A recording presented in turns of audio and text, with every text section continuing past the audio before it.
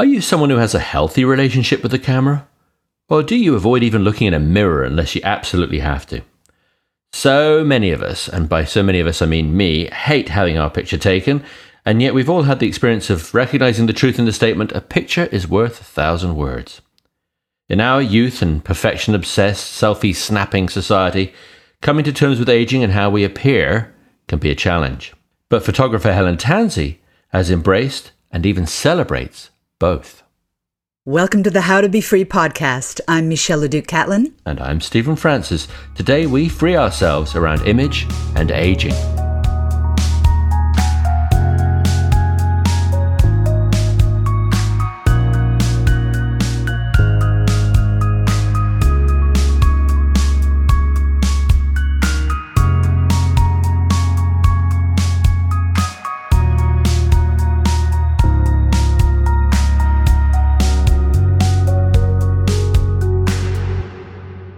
Helen Tansey started her career as a professional model in Europe and then made the transition from being in front of the camera to behind the lens.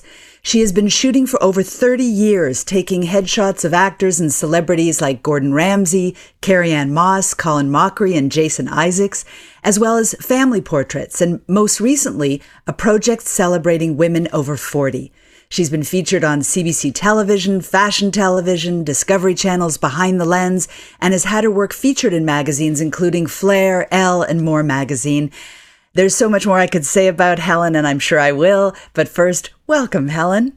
Thank you. Thank you both. It's lovely to be here. I'm so glad you're here. Before we get into your story and your wonderful career, what, if you can answer for us, does freedom mean to you? Yeah, it's an interesting question because it's not a question I found that was just a quick answer. I really had to think about it. And I think freedom for me, it keeps progressing for me. And I find as I find my voice as a woman and as I care less about what people say or think and focus on my integrity and my true intentions with things, I feel that that's freedom. Because I think when I was younger, I felt imprisoned by what people thought or doing things and hoping that they would be like, oh, that's good. Or if it wasn't good, I'd be like, oh, well, what did I do? And so I think freedom for me is finding my voice as a woman and letting go of those sort of negative thought patterns that I had when I was younger.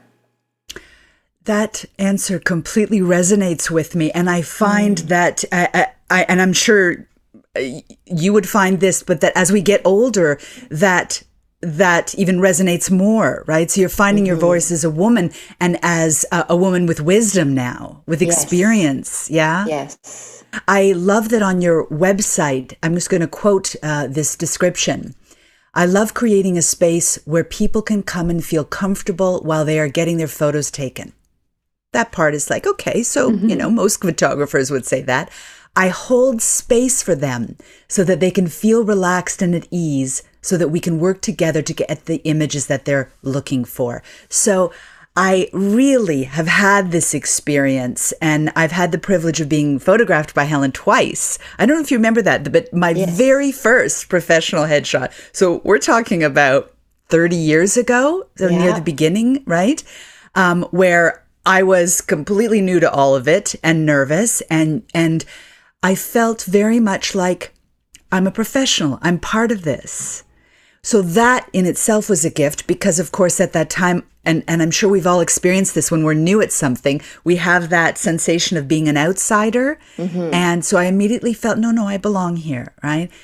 But in the second set of photographs you did just a few years ago, that was a profound experience because I was coming off of years of not working because of my health and having a lot of nervousness and concerns.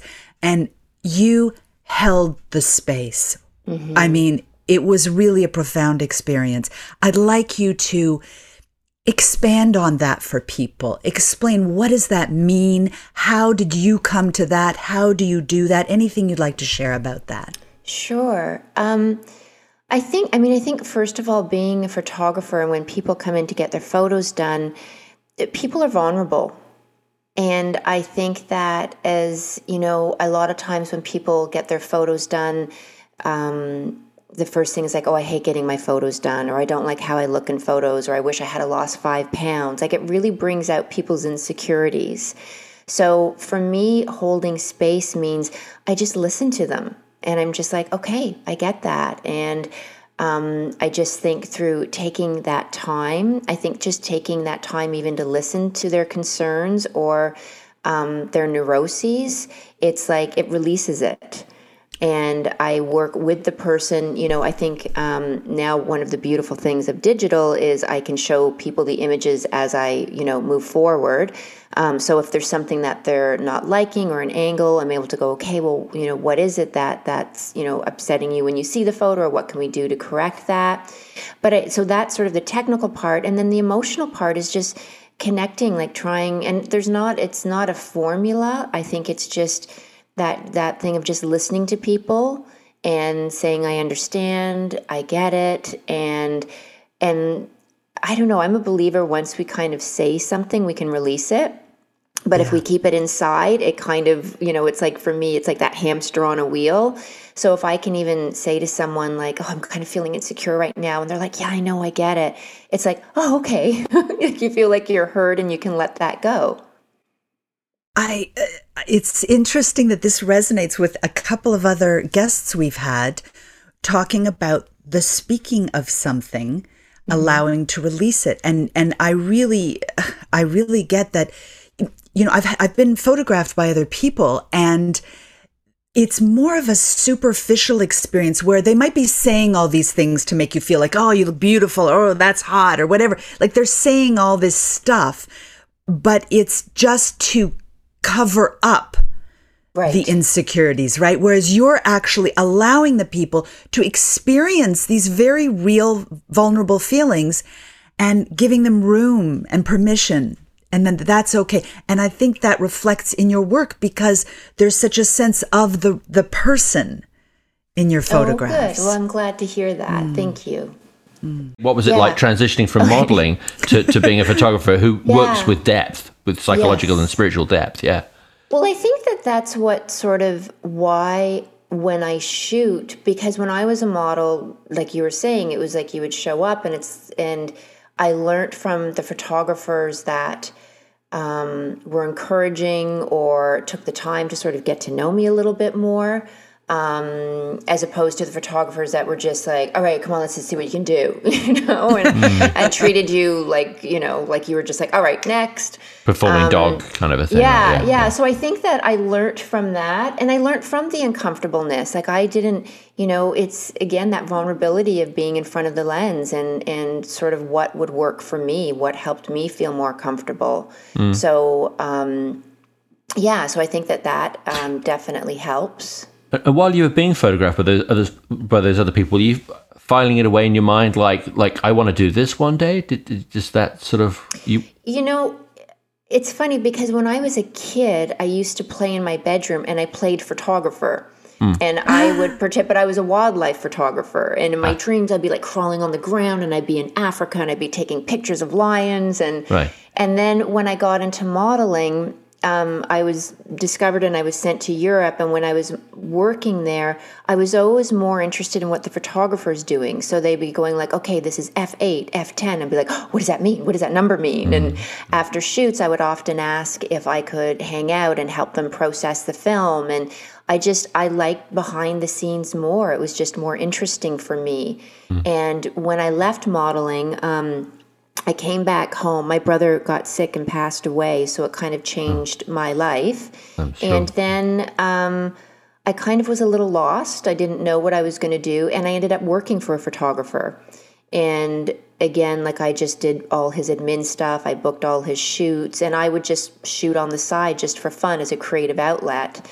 And then he was like, you know what, Helen, you're actually really good at this. And so it kind of progressed from there. And it was one of those things that the doors just kept opening, right? Like I knew that this was meant for me because when I started, when I approached agencies, they were like, yes, we love your work. And the doors just kept opening and I kept going through them. Yeah. What was the process then that led to your own studio and focusing on headshots and not lions? And not lions. Well, yes. It's funny though. Just to interrupt for 1 second, so for listeners who aren't aware, I think probably most people would be, but actors have, it used to be 8x10 because you printed it out. Actors have like a headshot, which is sort of your head and shoulders typically, and it's your calling card as an actor. You try to convey a little bit about who you are and how you might be cast and so forth. And it's you on a good day. Right. But not too good. But not too good. It's you. You don't want to look like... You know, you look like your photo best. when you walk in the room. That's exactly. Which is funny because now, I mean, there's so much retouching, and I hear complaints from agents. And when I retouch, it's very gentle what I do. But I know a lot of agents in casting are like, you don't look like your photo. Like, it's a beautiful photo of you, but you don't look like that. Yeah, it's like a glamour shot, right? And I think people think that's what it's supposed to be. It's like when you walk in, it's like, okay, you're 10 years older than this. Yeah. And the worst is when they put the head out. I've been in waiting rooms back in the day. This is going back a long time now. I've been in waiting rooms where the cast director will stick their head out and go, Eddie? and Eddie's like raising his hand, and then they look at Eddie, and then they look at the picture, and then they look at Eddie again, and you're like, Eddie, you're done. You're like, we can cross Eddie off the list right now. Like, the first thing you did was annoy them, so...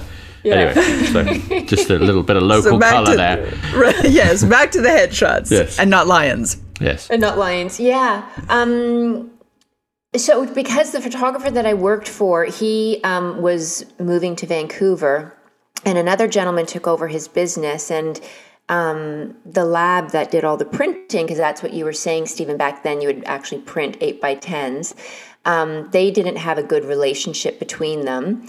And so the gentleman who owned the printing lab came to me and he just said, I've seen your work. Would you be interested if I helped you get started? I would co-sign a bank loan for you. And I sort of thought about it for a couple of days and I was like, okay, I'm going to do this. Like, what do I have to lose? Wow. And so I'm very grateful for him because he did come in and he co-signed the bank loan and I was able to start my business. And I think the actors, going back to that, Stephen, it was just a lot of my friends were actors. So it was just a natural transition for me. I didn't want to do the modeling shoots. I think because I was in that, working with models and not no offense to models or anything, I wanted to distance myself from that. So doing the actors was creative. It was... just something that I really enjoyed doing. So it was just sort of a natural transition for me. But I did get to go to Africa and I did get to shoot lions, like take photos of lions and stuff like that. And it was one of those things when I was doing it, I was like, oh my God, I'm living my dream. It was like I didn't even realize it until I was there. So yeah. It sounds to me like you have a powerful relationship with manifesting. Yeah. Even just the way this person offered to co-sign a loan. I know. It's like, who does that happen to? I mean, that's got destiny written all over it. Yeah. Yeah. Well, thank you. I think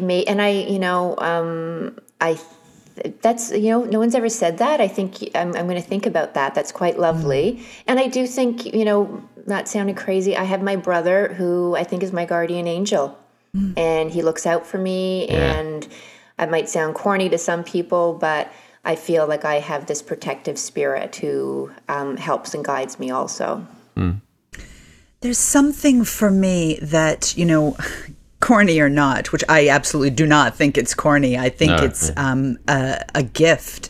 I notice that people who have some kind of relationship with, we'll call it some spirit or creator, that there is an ease, an openness that seems to allow them to draw things into their lives that are consistent with what works for them.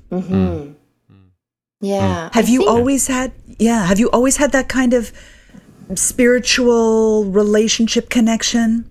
I have. I've always, it's always been a part of me. And I think when I lost my brother, experiencing death, it changes you, right? And it opens you up to, obviously the pain, the sorrow, but then it also opens you up in other ways sort of emotionally and spiritually. And I believe, I mean, for me, I think it's silly to think that it's just us and that when we die, it's over, right? I think that there's so much more than just this.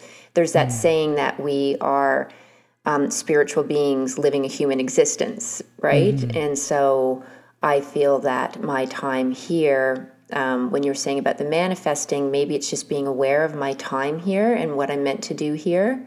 And the more that I do my, I'm a Buddhist, and the more I do my practice and stuff like that, the more clear I am of what my purpose and my path is in my life. So how did that purpose and path lead you to Sundari Women? And please define for people what Sundari means. So Sundari in Sanskrit means beautiful woman. And when I turned, I guess in my 40s, late 40s or going into my 50s, I just was it really bothered me how people viewed aging. And it really bothered me when I would meet women, how negative they were about getting older. And I just thought, I don't want to age this way. Like, I don't want to feel that the best of my life is behind me. Like, that made me feel really sad. And I think that a lot of women, and maybe men too, so I'm just going to speak specifically to women because that's what this project was, their looks or their aging was something that would hold them back or could block them in their lives.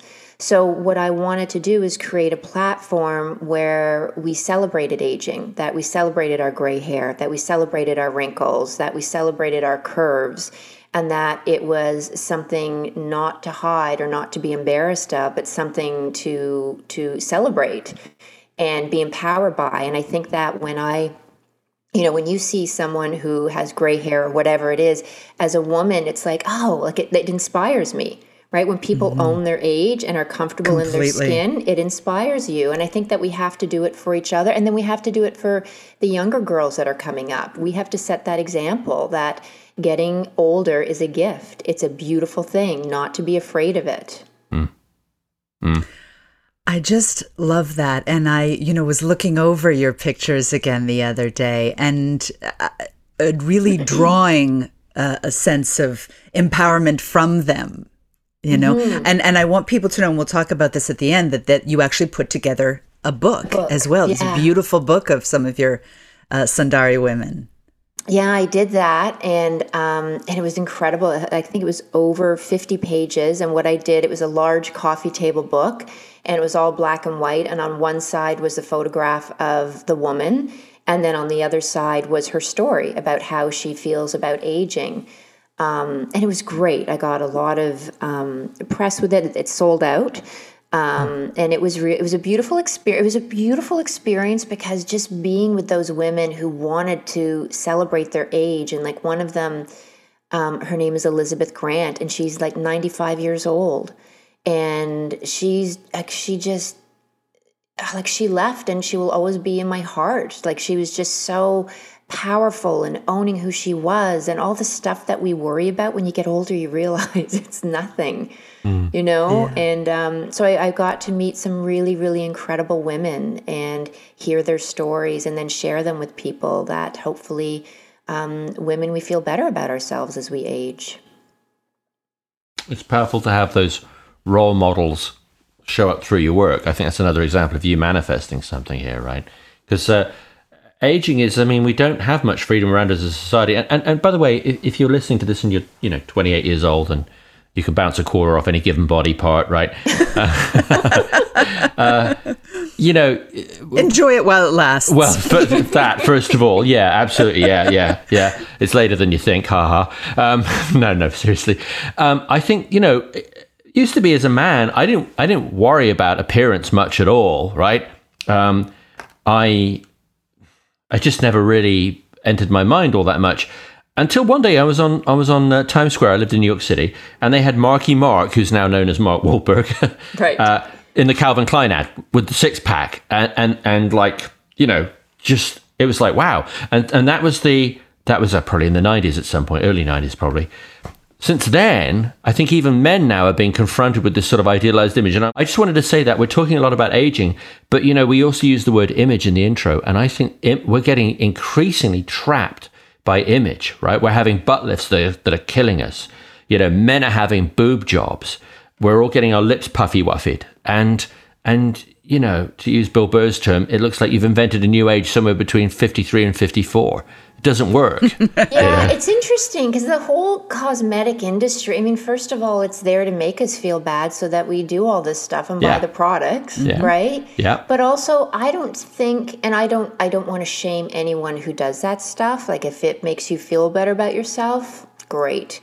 But I think that, like, my husband and I were watching something, and the actress in it has done so much stuff, and he couldn't watch it. He's like, I gotta leave. Like, it's grossing me out. And just that it takes you out. It actually took you out of the TV show because you keep looking and going, what the hell has she done? Right? So it takes some humanity away from us. I agree. I find it disturbing.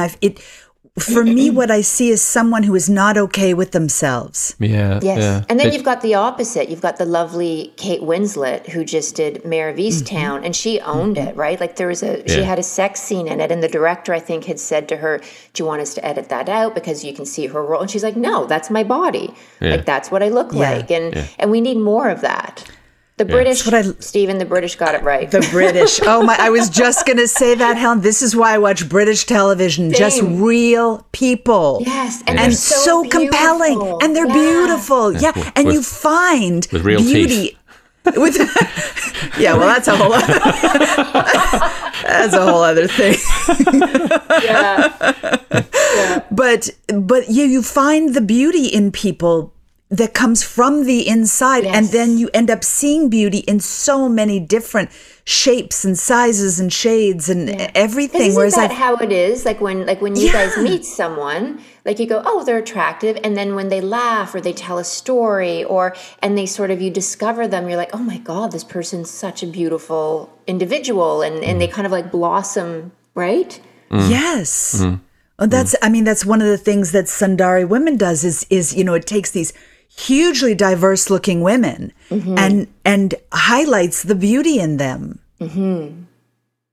How do you do that? How do you, let's just go practical, that's right? What I want to ask too. Yeah. So how do you take a good photo, but not just a good photo, but a photo that really brings that out in people? I don't know.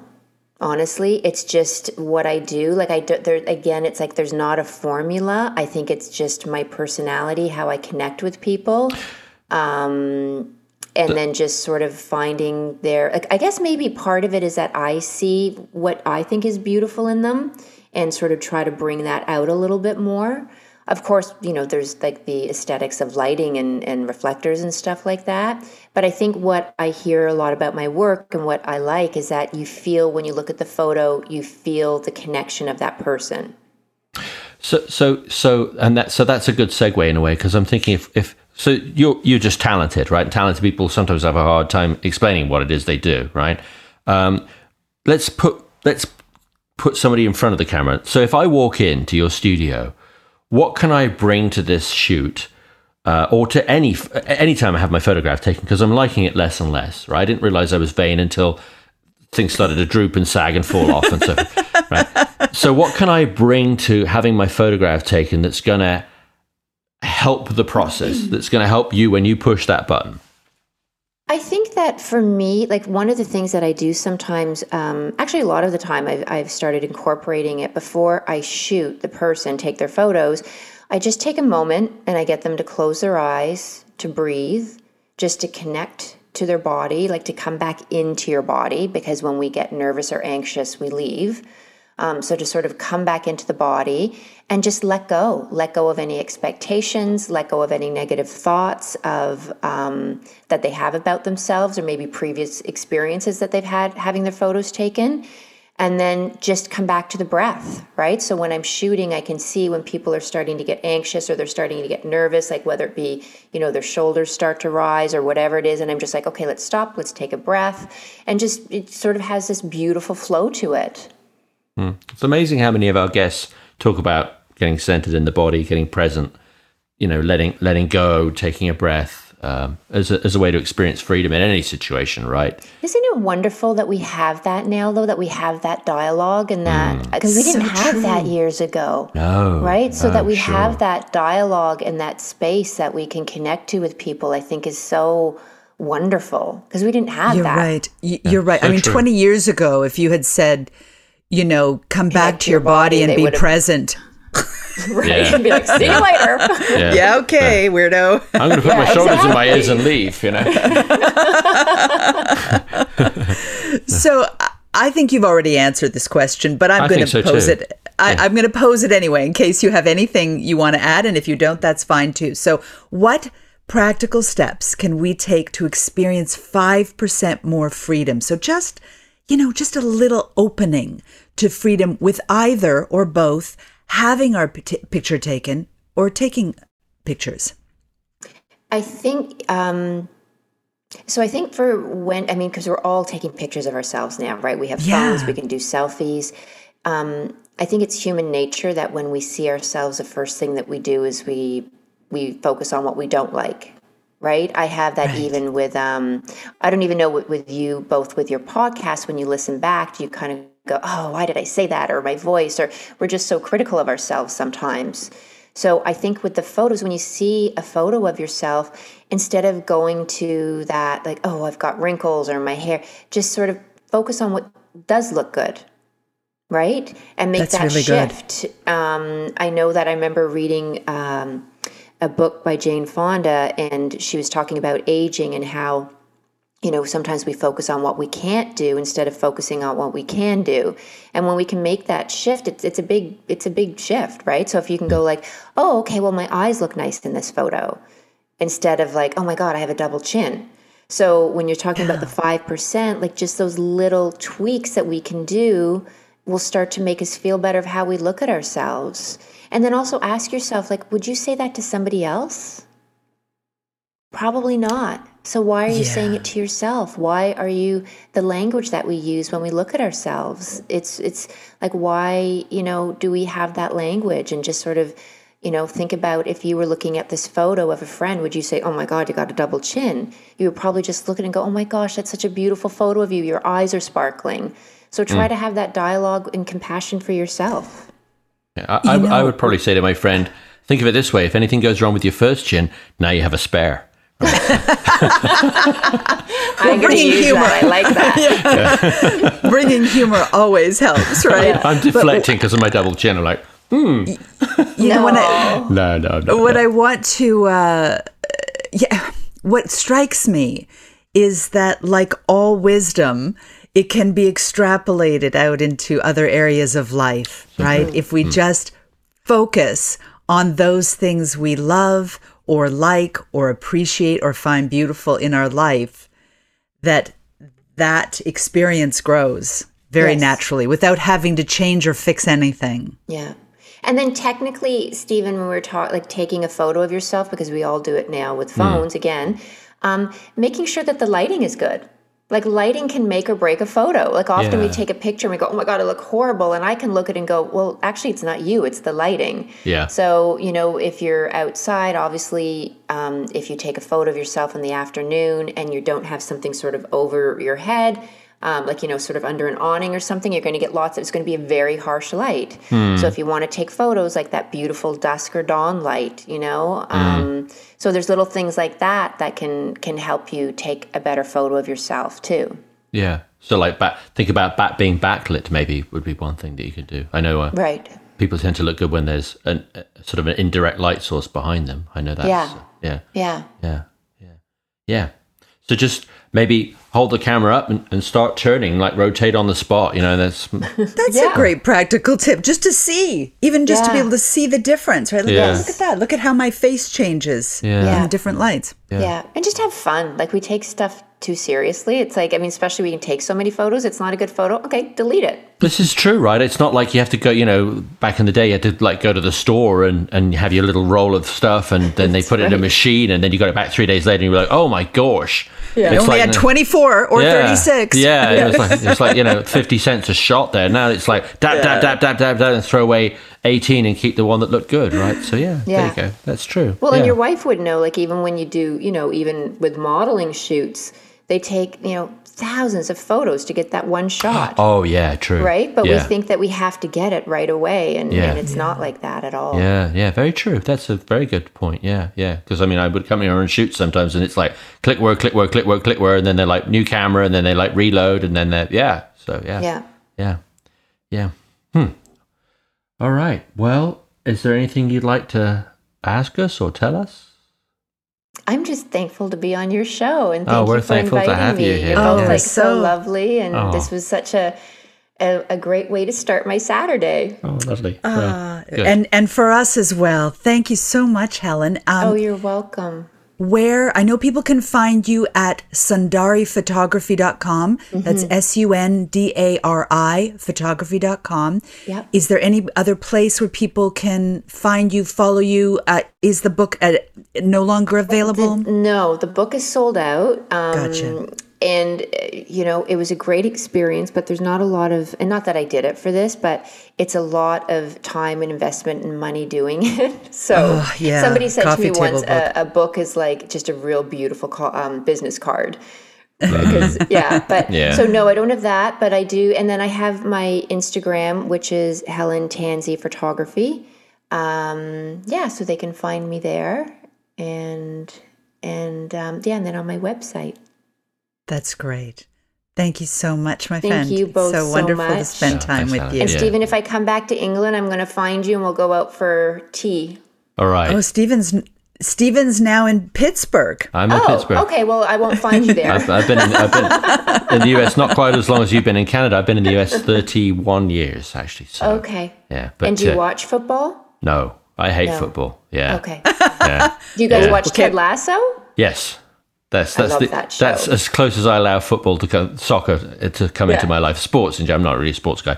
Yeah, I grew up in the era when there's a lot of violence around soccer in the UK, so I'm like very averse to it. Yeah. Yeah, I get it. Yeah, I get it. Yeah. So well, thank you both again. Maybe I need more freedom around that. So we'll have to dig into that. Yeah, maybe so. Thank you, Helen, so much. Okay, thank just you. a lovely presence, and your work is beautiful, truly beautiful. Thank you very much. Yeah. Thank you. Thank you. I encourage everyone to go check it out. Yeah. Thanks also to our sound folks, Caitlin Randall, Toby Leach, music also by Toby Leach, and join us again next time on How to Be Free. Thanks. Bye for now.